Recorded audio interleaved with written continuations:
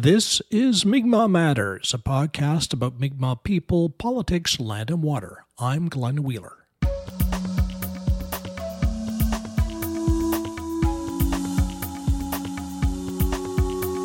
This is episode 250, brought to you with listener support. Become a patron at patreon.com/Mi'kmaq Matters.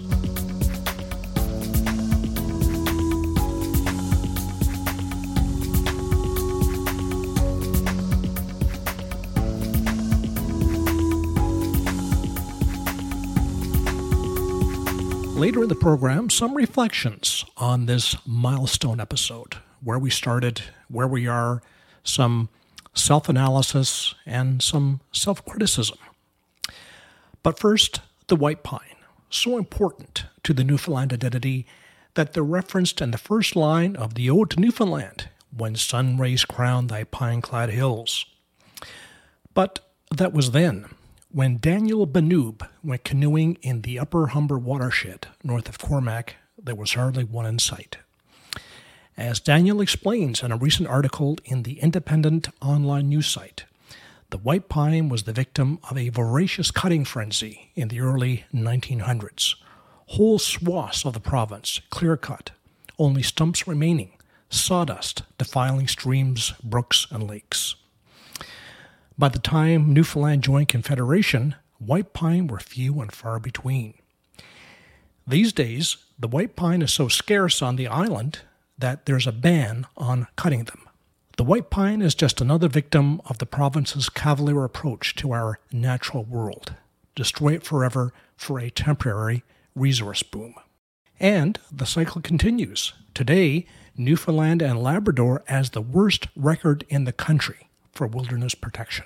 Writer and educator Daniel Banoob is our guest this week on Mi'kmaq Matters. Daniel, thanks for being on the program. First of all, tell us about the trip. What was your route, first of all? Mm-hmm. Yeah, so it was actually my first canoe trip. So it was really a really memorable experience. We put in at Deadwater Bay, which is a small tributary that feeds into 80s Lake. So we did it. It was kind of late spring. It was before the summer solstice, I remember. And the water levels were quite low. So that first few hours, we were kind of getting out of the boat and dragging it for a fair ways. So after you cross 80s Lake, you enter 80s River, which eventually meets up with the Upper Humber. So it was about, I think it was about 50 to 60 kilometers. And then you get out near the Sir Richard Squires Provincial Park, which is kind of just north of Cormac. So you're on the land for several days. And as you say at one point in the article, you've been traveling for some time and you're looking around and you see a cut block, this square, of brown in a sea of green. Tell us about that. Mm-hmm. Yeah, it was. It was probably we set off pretty early in the morning. So this is, I think as we were crossing 80s Lake. So probably had been paddling for 5-6 hours at this point. It feels like you're pretty far out into the wilderness, like away from it all, as it were. And you kind of come around this little bend, and then like I said, you can just see this huge cut block. It's just it's kind of shocking. And we were chatting earlier, and it's I'm not surprised, but it still kind of takes you out of the experience. It changes just kind of changes your mindset to realize like how profound the changes. Yes, in the land have been. The phrase you use for it is a vibe killer, and I think people who've been out in the woods and have had similar experiences can relate to that. The feeling that you have the high, the euphoria, and then you crash. Was that what it was like for you? Kind of a spiritual sink there on the trip. Yeah, and it's incredible because At the time, I had recently broken up with a partner, so I was kind of going through some personal turmoil, and it's like you just completely forget it all. Like you're just out there. It's so beautiful. There's so much wildlife. Like I write in the article, like so many birds and caribou and moose. It's just it kind of puts you in a very different headspace. Mm. But of course, then you see kind of the impact the settlers have, and it shakes it all up in a way. Yes. Now you're scanning the horizon there as you're on your trip. You're seeing the long range mountains, and you're seeing a lot of Mhm. leaving aside the cut block for a moment. You're seeing a lot of green, um, but how much of that green is the way things were originally, and how much is that Mhm. the result of human intervention? What you're Mhm. seeing? Yeah, it's incredible to think about that. It has, like, in that area, it would have been predominantly pine, or at least a very large portion pine. And now you see it's spruce and fir, and the odd birch in areas. And it was just incredible to think that it was so profoundly transformed by buck saws and axes. It's an incomprehensible amount of human labor. Hmm. To totally transform that area. Hmm. Now let's talk about the white pine. You're in your article in the Independent. You you make reference to the ode to Newfoundland, the national anthem. The first line of which is "When sun rays crown thy pine-clad hills." So obviously, in Newfoundland heritage, the white pine is significant. And Mhm. but the interesting um, one of the interesting things in your article is the history of the white pine and how the white pine, in a very short period of time, were almost wiped out in the province.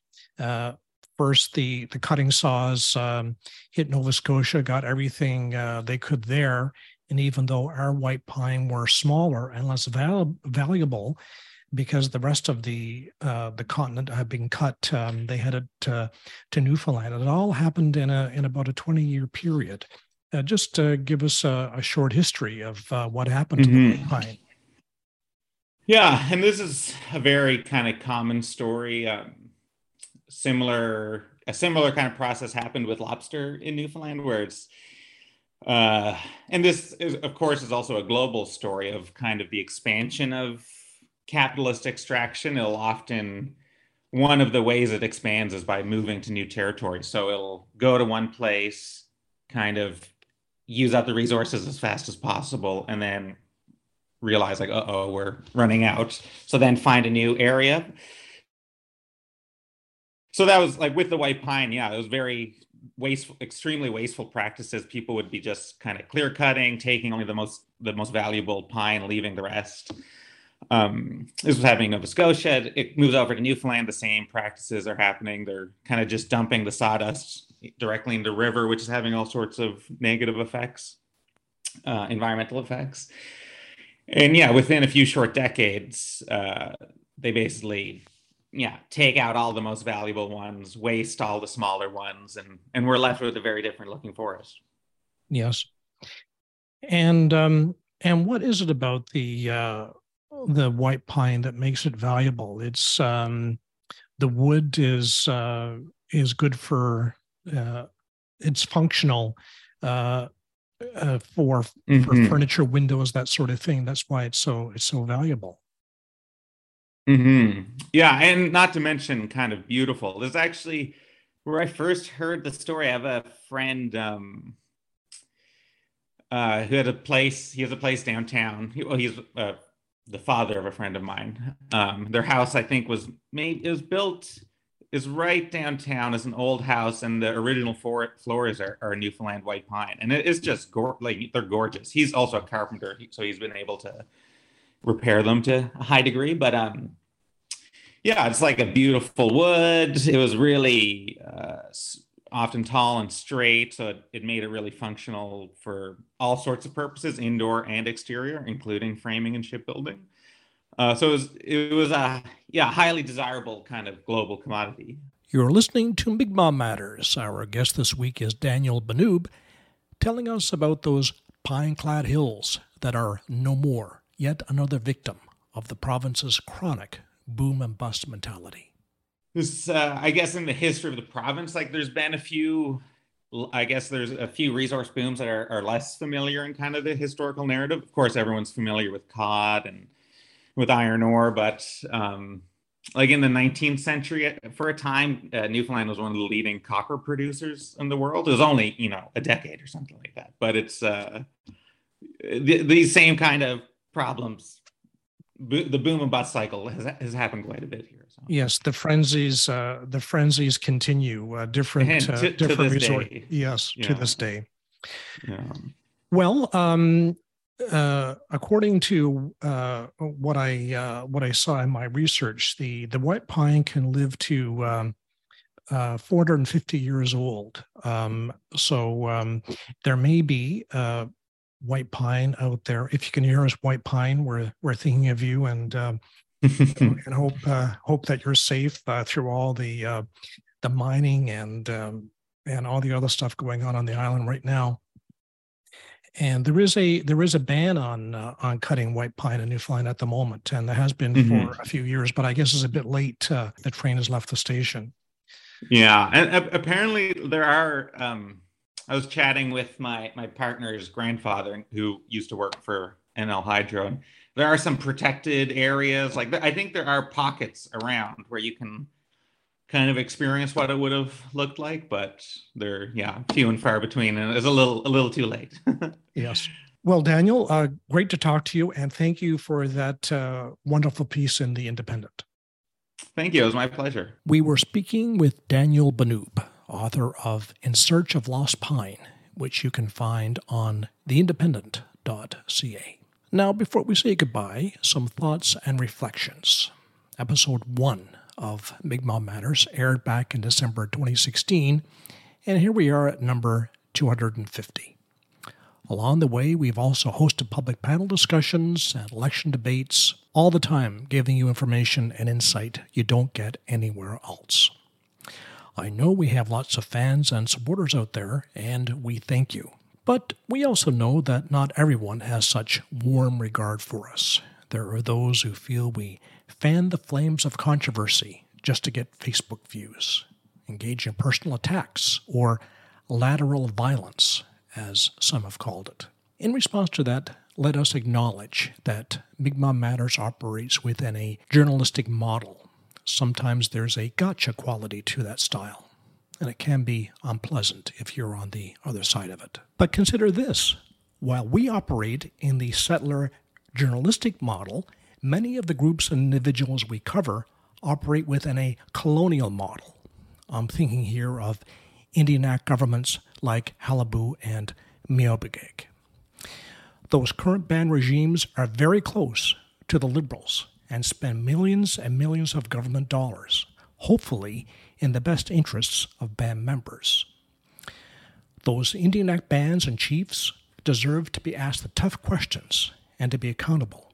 You, the members, are entitled to nothing else. As for chiefs of the community bands and their financial helpers, they are more and more tapping into revenue streams from those same colonial governments.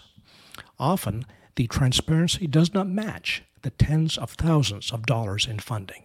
Now, on the other end, elders and spiritual leaders are entitled to different treatment, as are members of our community doing cultural work. Respect and gratitude are what's appropriate there. At the end of the day, we are all Ilnu. Here at Mi'kmaq Matters, we try to get the facts and the tone right. I like to think that most of the time we do, but there are occasions we do not. So we acknowledge our shortcomings and try to do the best we can.